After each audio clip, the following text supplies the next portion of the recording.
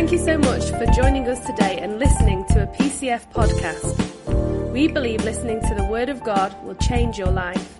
God bless you as you continue listening to this podcast. Rick Roberts.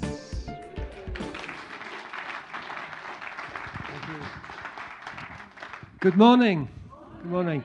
Now, I've stood here before and I've been nervous, but today I might be a bit nervous, but I'm excited because I've got a word and I know we all need to hear it. Amen. And it's not from me, it's from God, and my words might stumble, I might lose my breath, I might spill my water again, but I know that this word today we all need to hear. So amen.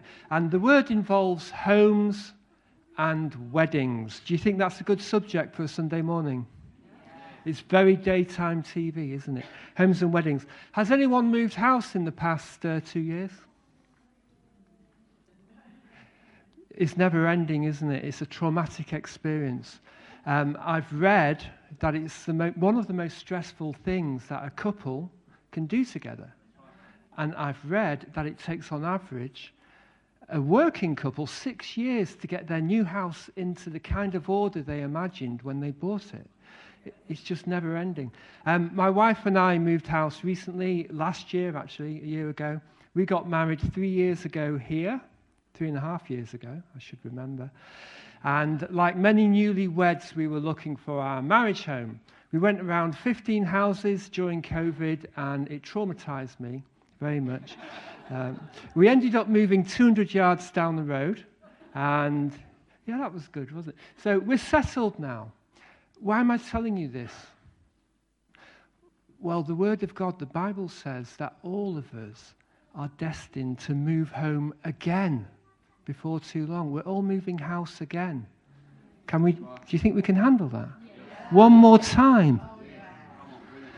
And this is radical. I'm going to lower my voice. This is radical. Whether you're married or not today, right now, we're all getting married again. Can you handle that? This time it will all be together, but there's going to be a wedding. You see, Jesus promised his disciples both a wedding and a marriage home. And this is what he said. It's in John 14, 2-4. In my Father's house are many rooms, many mansions. If that were not so, I would have told you, because I'm going there to prepare a place for you. And if I go there to prepare a place for you, I am coming again. And I will take you to myself, so that where I am, you will be also. And you know the way I am going. So Jesus promises to prepare a place for us. But when the disciples heard this, they would immediately have thought, he's talking about a wedding. You see, in these verses, Jesus is alluding very strongly, quite strongly, I'd say, to the Hebrew marriage tradition. Yeah, in their tradition, the groom-to-be would choose his bride, and if she agreed, she would invite him back to meet her father and brothers, and they would have a meeting, they would eat, no doubt, and have a long discussion, and they would negotiate terms and conditions and negotiate a price for the wedding for the bride. It's what we might call a dowry.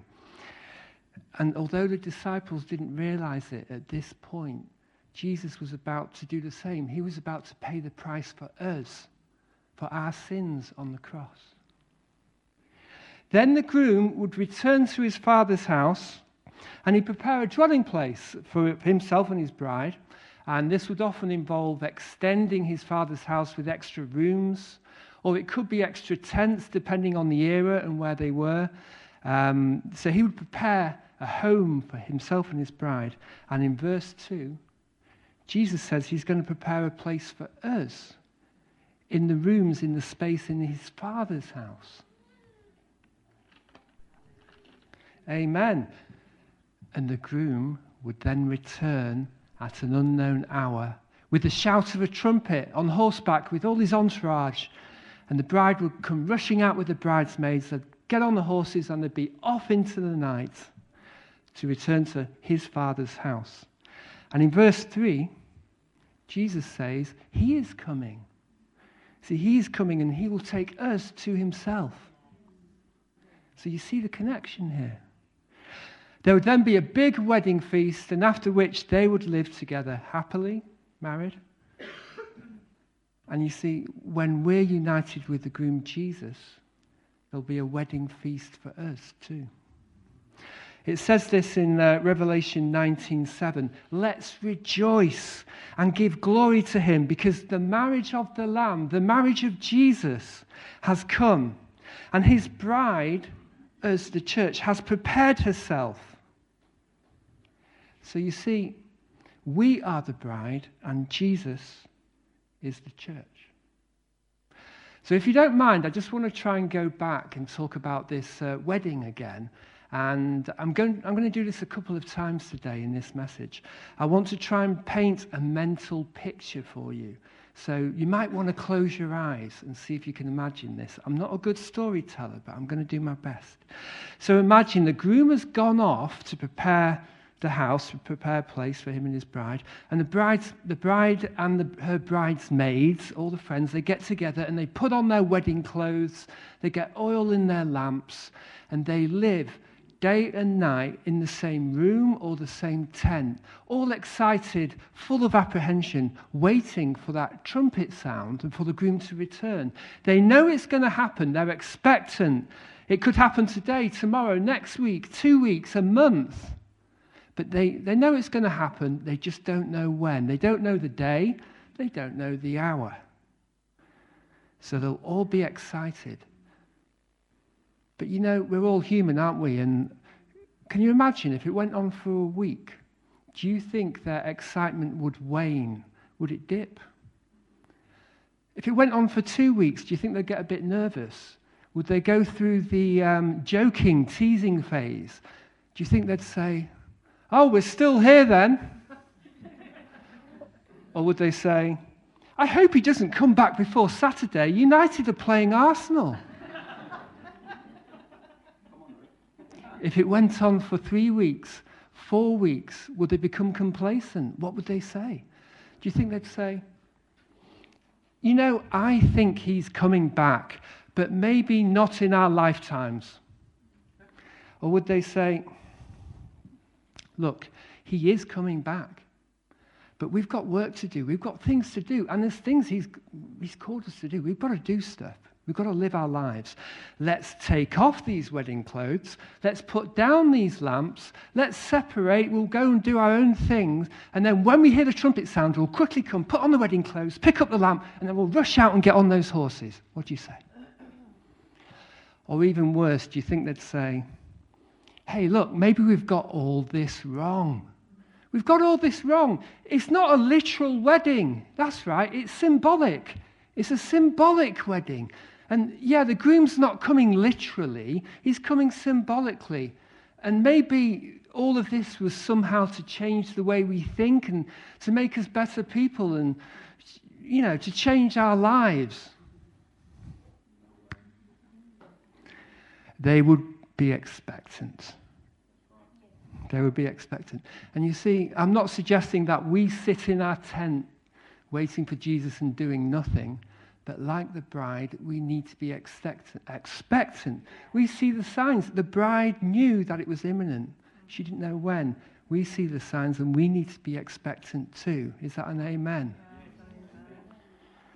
So in the Bible, there are quite a few mentions of I've got to be careful how I say this, pregnant women and the labor pains being a sign of what's to come.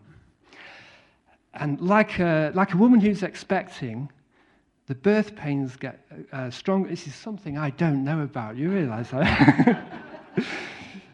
The birth pains become more and more frequent. They get stronger and stronger. And she's more and more expectant, but she never knows the day or the hour of the delivery. But she knows it's coming, and that's like us. And the Bible says in a number of different places, that's like us. In 1 Thessalonians 5, 2-6, "For you yourselves know perfectly that the day of the Lord are the events surrounding the second coming of Christ. The day of the Lord so comes as a thief in the night. For when they say peace and safety, then sudden destruction comes upon them as labor pains upon a pregnant woman, and they shall not escape. But you, brethren, are not in darkness, so that this day should overtake you as a thief. So we know Jesus said this sentence, and we like to quote it because it gives us a get-out-of-jail card. No one knows the day or the hour. Have you heard that before? Yeah. Okay, that kind of makes our lives easy, doesn't it, sometimes? But you see, I hope you now see that when Jesus said that, it had levels of meaning. The first thing it meant, the first thing the disciples would have recognized from that phrase, no one knows the day or the hour, is that he was talking about a wedding. Because that was in the culture. You wait for the groom, you don't know the day or the hour, but you're listening and you're expectant. The second level of meaning, perhaps, is one of the Jewish feasts, Rosh Hashanah, a feast of trumpets, where they didn't know the day or the hour of the start of the feast. It would be over 2 days, and it would be dependent on sighting the sliver of the new moon. So there's levels of meaning there. It doesn't mean let's take off our wedding clothes, put down our lamps, and go about our business as if it's not going to happen, and when we hear the sound, we'll get with it. That's not what it means. We need to be expectant. We need to be ready. I'm looking at that water, but I'm worried I'm going to spill it again. I might press on. So that's the wedding. And now there's the marriage home. Can I talk to you about the marriage home? Because we want to know about it. Don't tell me when you buy a new house, when you're moving, don't tell me you don't look on Rightmove 20 times to see what you've bought. Don't tell me you don't look on Zoopla and show all your friends, look, this is where we're going, this is the neighborhood, this is da-da-da. So we want to know where we're going, don't we? We need to know about it. In Revelation 21:1, John tells of his vision of a new heaven and a new earth. So we know there's a heaven now, but a new heaven is going to come down on a new earth. This earth is going to pass away, and there'll be a new heaven on it. So in verse 2, he writes, I saw the holy city, the new Jerusalem, coming down out of heaven from God, made ready like a bride adorned for her husband. So his kingdom is coming to this earth. And we pray for that in the Lord's Prayer. Thy kingdom come, thy will be done on earth as it is in heaven. What's his kingdom? So his kingdom is his whole rule and reign, and heaven is a part of it. So in the rest of Revelation, chapter 21 and 22, there's a detailed account of this new home for us. It's called the New Jerusalem, and it's the new heaven on the new earth. And this is how John described it using first century language. You see, he had a vision, and he had to somehow comprehend and write down what he saw with the language, the culture, the schemata, if you like, of his day. So I'm going to try and paint another mental picture, and you might want to close your eyes again and see if you can imagine what our new home is going to look like, as if you're looking on Zoopla and you're seeing all the details. So I'll begin with its size. Thank you, Mel, for the water. I did that okay, didn't I? It's very big. It's 1,500 miles, 1,500 miles long, high, and wide. So if it's the same length, same distance long, wide, and high, it can only be two shapes. It's either a cube or a pyramid. Many theologians think it's a cube, and that would be really important because there's only one other cube in the Bible, and that's in Kings 6. It's the most holy place in the Old Testament temple. So if it's a cube, it means that the New Jerusalem, our new home, the new heaven, is modeled on the most holy place. And I think that makes every sense because Moses' tabernacle was modeled on heaven. So I think it's likely a cube. This whole city, it shines, it glistens with what? With the glory of God. It's made of pure gold, and it looks like clear glass, and it just shines through the darkness. And there's no more darkness because it's so bright. The city has great high walls around it. It's got 12 walls. And we know the height of the walls, actually, from the book of Revelation. It's about 250 meters high, but the city is 1,500 miles high. So we know that these walls aren't to protect the city, but they're there for the glory of God. And they're made of jasper. That would have been green jasper, which is beautiful. It just glistens. So these walls are glistening. Am I forming a picture? Is this starting to... each wall has a large foundation stone, and on each stone is written one of the 12 tribes of Israel, and they're there to remind us the importance of Israel in God's redemption plan for us. And there's more, there's much more. There are 12 gates. There are 3 gates in each direction, north, south, east, and west, and each gate is manned by an angel. And again, on each gate, you've got the names of the 12 tribes of Israel. So there's no more war, there's no more sin. It's all gone in this new heaven. It's a perfect world. So the angels aren't there to guard the city. They're there to welcome people from the new earth into the city. And I believe it won't be St. Peter who welcomes us into heaven. It will be one of these angels. There's a street. Poynton has a street, doesn't it? We've got our main street, Park Lane, and the new heaven has a street. It's a big street which runs down the middle. It's made of pure gold, and again it looks like transparent glass. There's no temple in the city. Why is that? Because it's Jesus. Do you remember Jesus said he will rebuild the temple in 3 days, and he did it through his death and resurrection. So there's no more temple. God is the temple. And there's no sun, and there's no moon, and there are no stars. We don't need them because God lights up the whole city. The glory of God lights up this city. Is this picture forming? Is it good? Can you see it? God lights up the whole city. And not only the whole city, but the glory of God lights up the whole of the new earth. Because it says that the inhabitants of the new earth walk in it. They live in the light of the glory of God. There's a river. Poynton has a brook. But this has our new home has a huge river which flows through it. It's clear as crystal. Can you imagine a river clear as crystal? And it runs down from the throne of God through the city. And on each side of this river is a tree of life. And this is one of the mysteries in the book of Revelation. There's a tree of life, and by eating the leaves, there's healing. So the leaves are therapeutic. But we know that everyone's saved in the new heaven and the new earth. So I'm not quite sure why we'll need healing, but it's a good thing. To eat from the tree of life will be good. That's what I know. And the most important thing, of course, is the promise that Jesus makes in verse 21:4. He will wipe away every tear from our eyes, and there will no longer be any death, mourning, crying, or pain. All these things have passed away. Now, this is Jesus speaking. And you see, he mentions these negative things that we know oh so well.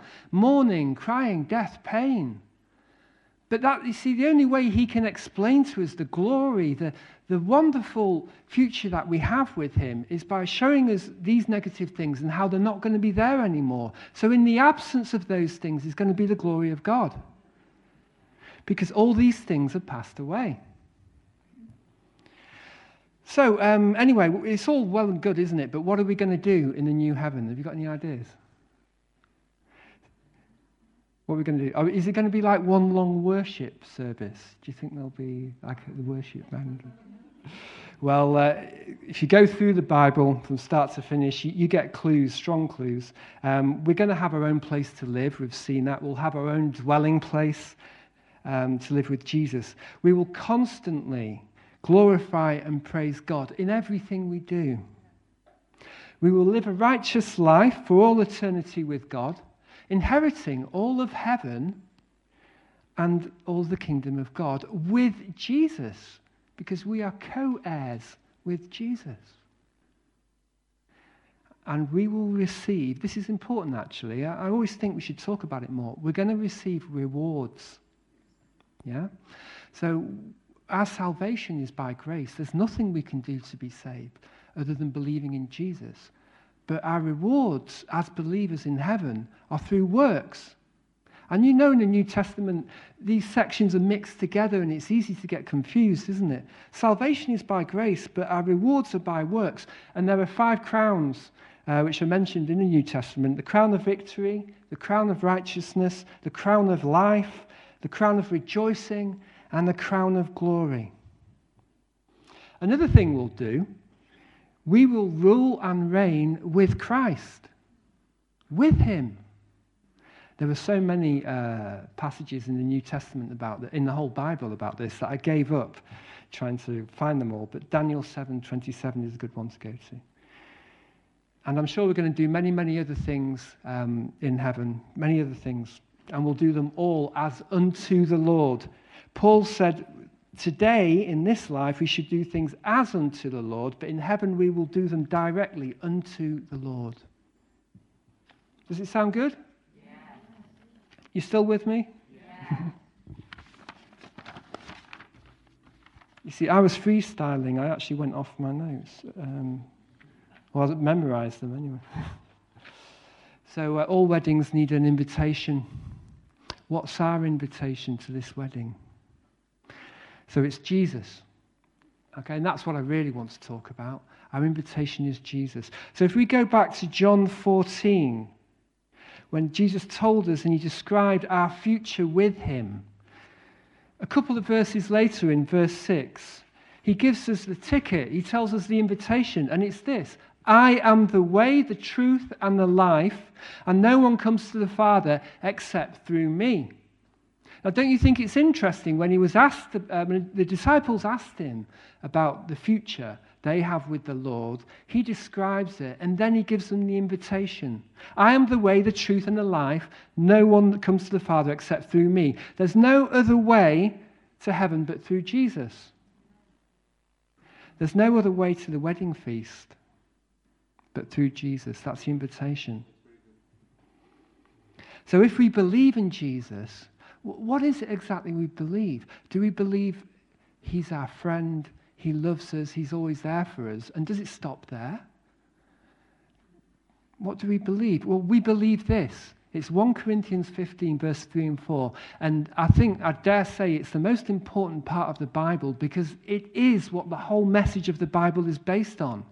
That Christ died for our sins, he was buried, and he rose again on the 3rd day. That's what we believe. That's what we stand on. And if you're not a believer, and you're listening to me now, then hear the gospel of Jesus. The only way by which we're saved, the only way by which we're invited to heaven in the wedding feast. There is no other way. Jesus spelt it out. It couldn't be more clear. I'm the way, the truth, and the life. His blood sacrifice on the cross, because Christ died for our sins, his blood sacrifice cleanses us of our sins. And I know people, they often ask me, why do I need to be cleansed? Why do I need to be redeemed? Why am I a sinner? Well, have any of us lied? Ever? Have you ever told a lie? Yeah. Have you ever stolen anything? Have you ever stolen anything? What about that 1 penny chew when you were 6 years old? Yeah. You see, we all fall short of God's standard, God's perfect standard. So we're all sinners. But believing in his blood sacrifice on the cross cleanses us of our sins. And that trust, that faith in the grace of sending his one and only Son to die for us gives us the invitation. It gives us the ticket to this heavenly home I'm talking about and to the wedding feast, to live with Jesus for all eternity. So far, I hope we've seen how wonderful our future with Jesus is. Our future with the Lord. And it's this future with the Lord that saw the Apostle Paul through all his trials, persecutions, shipwrecks, hunger, starvation. It's that future, that knowledge of the future with the Lord that saw the early church and the apostles through all the terrible persecutions they went through. trying to stay alive each day. And it's that future with the Lord that sees Christians through today in different parts of the world where they're being persecuted. And it's that future with the Lord that we have, whatever happens. So we know on the news the world's getting worse and worse. That's our blessing.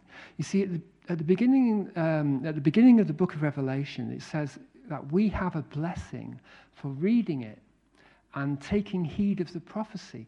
It's the only book in the Bible which tells us we have a blessing for reading and listening to it. And why is that? I've spent a long time wondering why. And now I think I know. It's because the book shows us the future with the Lord. And if we have the future with the Lord in our hearts, if we hold on to it, we can get through anything. It's been proven. Paul proved it. The early church proved it. So it's our blessed hope. The future with the Lord is our blessed hope. Our blessed hope is the coming of the Lord Jesus Christ. And you know, Peter says that we should have the morning star in our hearts. And the morning star was Venus. It is Venus. It still exists. And at certain times of the year in Israel, the morning star would rise just before the sun. So when they saw the morning star, they'd know the sun was about to rise. And in Israel, at least, it can be so bright that you'd think it's sunlight. But no, it will be another hour before the sun comes up. So are we doing that? Are we holding on to the morning star? Okay, can we see that it's getting closer and closer? Are we anticipating the coming of Jesus for a second time? So here's our application today. It's very simple. This is what I want you to remember from this word in a year's time. So I've only chosen 2 words. Get ready. Let's get ready. The title of one of my favourite songs by Curtis Mayfield is People Get Ready. Do you know that one? I think the worship band should play that in a minute. People get ready. There's a train to Jordan coming. You don't need no ticket. You just climb on board. Actually, that's wrong. You do need a ticket, and we know what the ticket is. It's Jesus. We need to be ready for Jesus to come again and take us with him in his Father's house. And how easy do you think it is for us to not be ready? I think it's very easy. It's easy for both believers and non-believers not to be ready.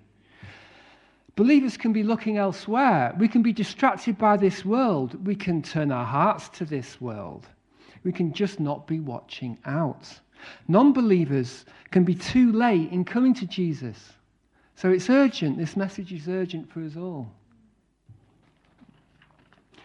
I mean, we've seen we don't know the day or the hour, like the bride waiting for the groom to come with the shout of a trumpet. We know Jesus will come in the twinkle of an eye, like a thief in the night, and we are told to watch out. We don't know the day or the hour, but we've seen we can know the season, and I firmly believe this is the season, that we're in it. And if you want to come and talk to me afterwards, I'll tell you why I believe this is the season. And we can be ready. Well, in closing, if there's something so tangible, there is something so tangible we can do. And I wanted to end this with something solid and strong. It's really Jesus' words. We need to be ready for him. We need to be looking out. And if we're doing that, that will bear its own fruit. If we're looking for Jesus every day, we will live in this world as temporary citizens. We won't be attached to it. Our hearts will be set on things above. We'll take every opportunity to tell others about Jesus. We'll be salt and light to Jesus and to others. We'll bear witness to Jesus to others. And we'll give our testimony, our story of Jesus to others in the short time we have left. Now, I fail miserably in all of those things because you can never do them enough. So that's what we need to be doing, and that's what we need to pray to be doing. So we're not just going to sit in our tent and wait for Jesus and do nothing. We're going to have our marriage clothes on. We're going to walk around with our lamps, walk around the tent, go out and tell people about Jesus and bear witness. 1 John 2:18 says, "This is the last hour." And of course, that's in God's heavenly timetable, not our timetable. But it was written 2,000 years ago, and we must now be in the last minute. So we need to be ready every waking minute for Jesus. Is that an amen? So maybe as I've been speaking, perhaps you realize that you're not ready. Perhaps if Jesus came back today, you would be embarrassed. Or maybe you don't know Jesus. Perhaps you've walked away from him. It's never too late for us in this life whilst we're here. It's urgent, but today is not too late. We can be ready. And as I mentioned earlier in my talk, 1 Corinthians 15, verse 3 and 4, I'm really hammering this home. I think we should highlight it in our Bibles with a yellow marker. Christ died for our sins. He was buried. He rose again on the third day. When we accept and believe that he died on the cross, his blood then cleanses us of our sins. And we are saved by trusting in his blood, the blood of Jesus to redeem us. That's why we've done communion today.